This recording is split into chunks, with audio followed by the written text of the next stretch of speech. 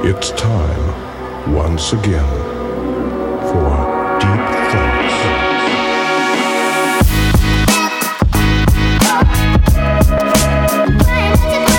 A number of years ago, I showed up to preach at one of the campuses of Central where I pastor. And this elderly man I'd never met before confronted me with something on his mind that was clearly bothering him. He said to me, "How can you pastor in this church with a wife who has an arm full of tattoos?" Now, I'm not proud of this, but instead of giving him, a gentle, courteous answer, I retorted back, "Why do you trim your beard and cut the hair on your temples?" And I wasn't done. I said, "Do you eat shellfish or pork?" Now, all of those laws are also found in the same chapter of Leviticus as the verse about tattoos. Now, first off, I think my wife's tattoo sleeve is not only beautiful, but it's also full of meaning for our family. Second, that was years ago, and I'd like to think I would have been a little more gracious in my response today. And third, what do we do with all of the Old Testament laws? Isn't it picking and choosing and inconsistent to continue to keep some to this day and then seemingly ignore others altogether? Now, not only are large portions of the Old Testament difficult to understand because of their ancient context historically and complexity theologically, how to interpret the Old Testament in light of the New makes many passages doubly difficult to understand theologically. So we're not under the law, but under grace, right? Yes. But then Jesus comes along and says things like, "I haven't come to abolish the law, but to fulfill it." And so what is the place of the law of the Old Testament in the Christian life? In this brief A Deep Thought episode, I want us to look at how to interpret Old Testament law. As Christians, we believe that our law keeping cannot save us, only Jesus can. And yet, those who are saved by Jesus joyfully respond with obedience to the law. Or as Martin Luther put it, we are saved by faith alone, but the faith that saves is never alone. Because those who are saved by Jesus want to obey Jesus. They are obedient to him, but obedient to all the laws of the Old Testament or only some? And is it selective and inconsistent of us to obey some of the Old Testament laws and seemingly neglect others? How do we as Christians approach the law? Well, the following are what I hope will be helpful rules for interpreting Old Testament law. And while these aren't perfect categories and are a bit of an oversimplification, these three categories of Old Testament law can be helpful. Let's call the first category the moral law. The first 5 books of the Bible are called the Torah, which means law. The Torah was given by God to Moses at Mount Sinai, and the moral law is summarized in the 10 Commandments, which we find in Exodus chapter 20. The whole law is summarized in the 10 Commandments. What are they? They're the righteous and eternal standard for our relationship with God and with others. We could call these laws with ethical. These are laws with ethical or moral categories. Second, the civil law. These are laws that governed Israel as a nation, laws pertaining to guidelines for war, restrictions around land use, debt and loan regulations, and penalties for violations against Israel's legal code. These are laws with social or civil categories. Third, the ceremonial law. Things like regulations for worship in the sanctuary, in the temple, for religious festivals, and the sacrificial system. They fall under this third type of the law, from clean and unclean foods to instructions for ritual purity, the guidelines for the conduct of priests, to detailed instructions for offering sacrifices. And I mean detailed. Check out the book of Leviticus. And things like tattoos. These are laws with religious, ceremonial categories. And so track with me here. The ceremonial law, this third category, is no longer in effect. Why? Because all of its regulations pointed forward to Jesus. And so we interpret them in light of Jesus. Colossians 2:16 tells us, "Let no one pass judgment on you in questions of food and drink, or with regard to a festival or a new moon or a Sabbath." These are all ceremonial laws. Why? Verse 17 says, "These are a shadow of the things to come, but the substance belongs to Christ."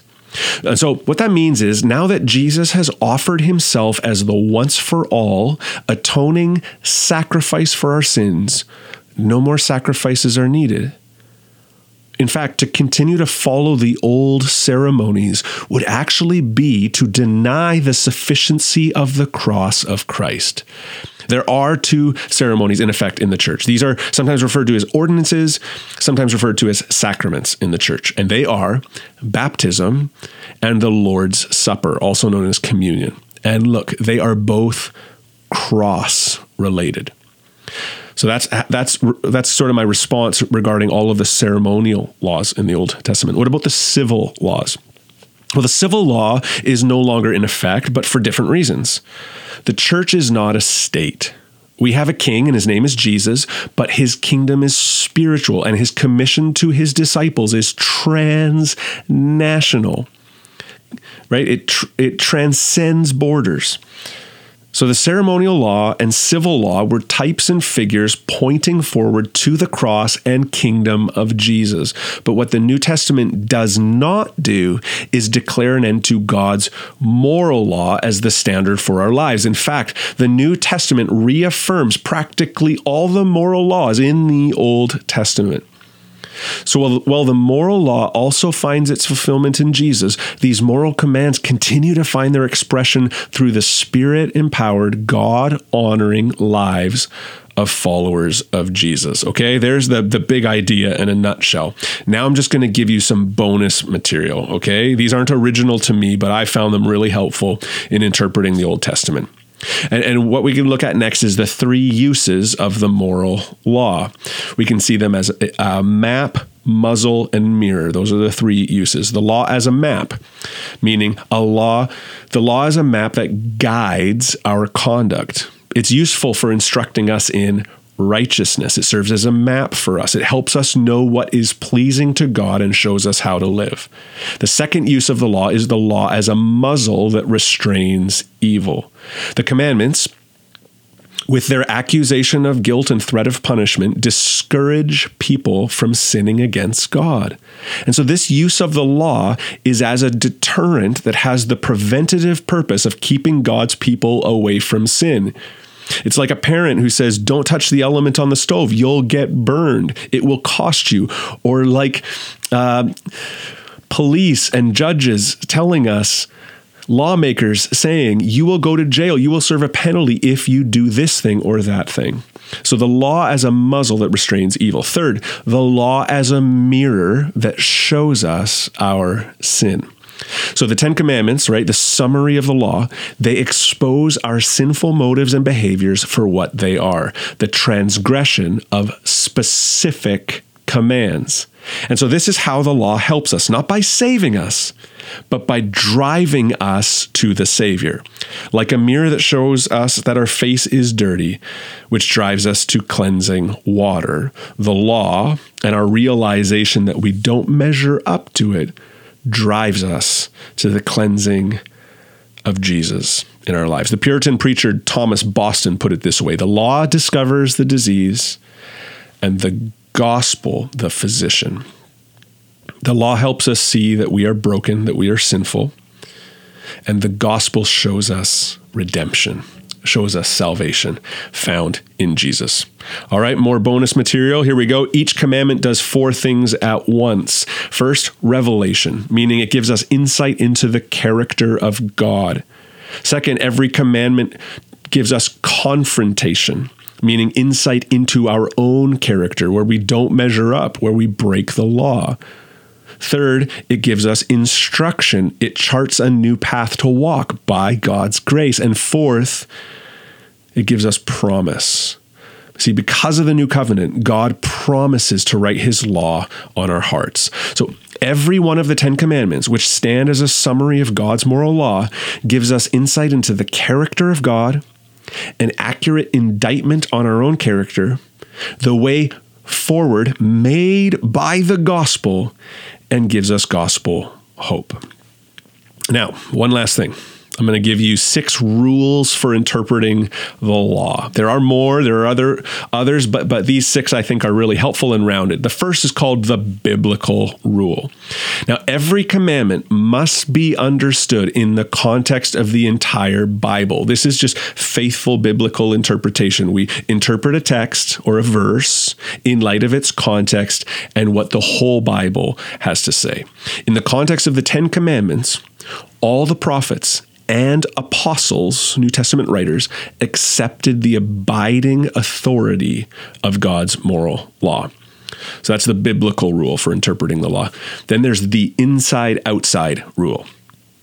And so here's how this works. The 10 commandments are internal as well as external, meaning they demand inward integrity as well as outward conformity. God isn't just merely after us doing the right things on the outside. They deal with our souls as well as our bodies. For example, what the 7th commandment forbids is not just inappropriate sexual activity, but sinful sexual desires. When Jesus comes along in the Sermon on the Mount, Matthew chapters 5 through 7, he's not bringing in new laws. He's just revealing the full extent of the law. It's not just an outward do not commit adultery. It's also an inward do not have inappropriate sexual desires. Third, the two-sided rule, meaning every commandment is both positive and negative. And so this helps us see that where a sin is forbidden, the corresponding duty is required. And where a duty is required, the corresponding sin is forbidden. So most of the commandments are a list of don'ts. Don't make other gods. Don't steal. Don't lie. And so the two-sided rule helps us see that there is a flip to every command. Each one condemns a particular vice and commends a particular virtue, the two-sided rule. The true intent of each commandment is to tell us what to do as well as what not to do. For example, the commandment not to murder simultaneously requires the preservation of life. The command not to steal also demands that we give generously to people in need. That's the two-sided rule.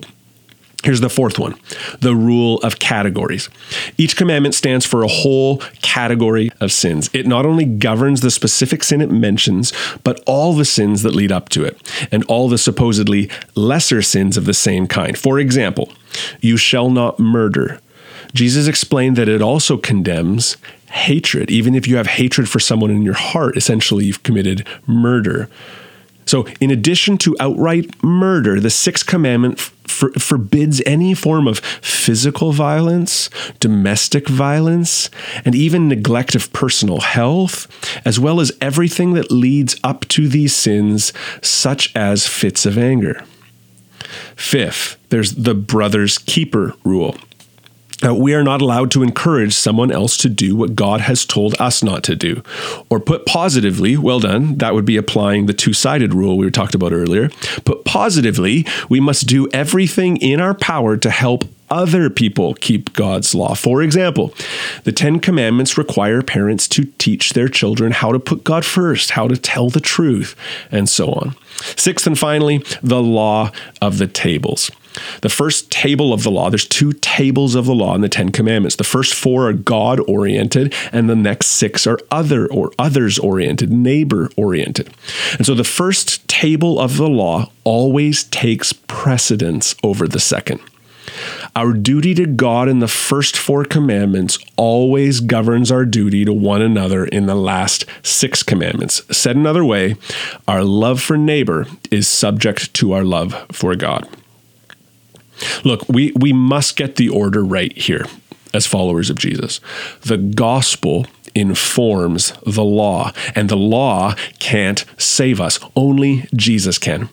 And so leading with the law rather than the gospel will only condemn us. But listen, we keep the law, but not as a way of getting right with God. rather as a way of pleasing the God who made us right with him. In that light, the law is not a burden to crush us, but a gift to guide us. Our motivation for law keeping isn't to merit salvation, it's grace-driven effort. Because the gospel is so amazing, we want to follow God's commands out of joyful response. The Apostle Paul helps us when he writes, "For we hold that one is justified by faith apart from works of the law." That's Romans 3:28. And then he goes on to say in verse 31, "Do we then overthrow the law by this faith?" And he says, "By no means. On the contrary, we uphold the law." By faith, we receive the gift of Jesus' law keeping. So the way we uphold the law is by turning our backs on our warped efforts to keep the law, by putting our confidence and trust in Jesus, who satisfied all the law's demands on our behalf. The law therefore shows us God's moral character and righteous requirements. They are a map, a muzzle, and a mirror. But as the Apostle John wrote, his commandments are not burdensome. And the reason they're not burdensome is that our salvation doesn't rest on our great law keeping. It relies on our great Savior, Jesus Christ, who kept the law perfectly on our behalf. So back to tattoos. Here's the deal. If you don't keep the rest of the laws in Leviticus 19, and the tattoos you want don't dishonor God or others, have at her. But ultimately, everybody, have salvation by grace through faith in Jesus tattooed on your hearts above all else. We will be back with more fresh new episodes in the very near future.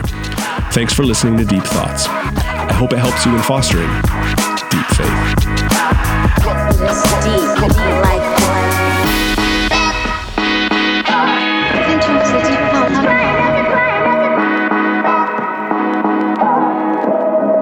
You're thinking deep thoughts.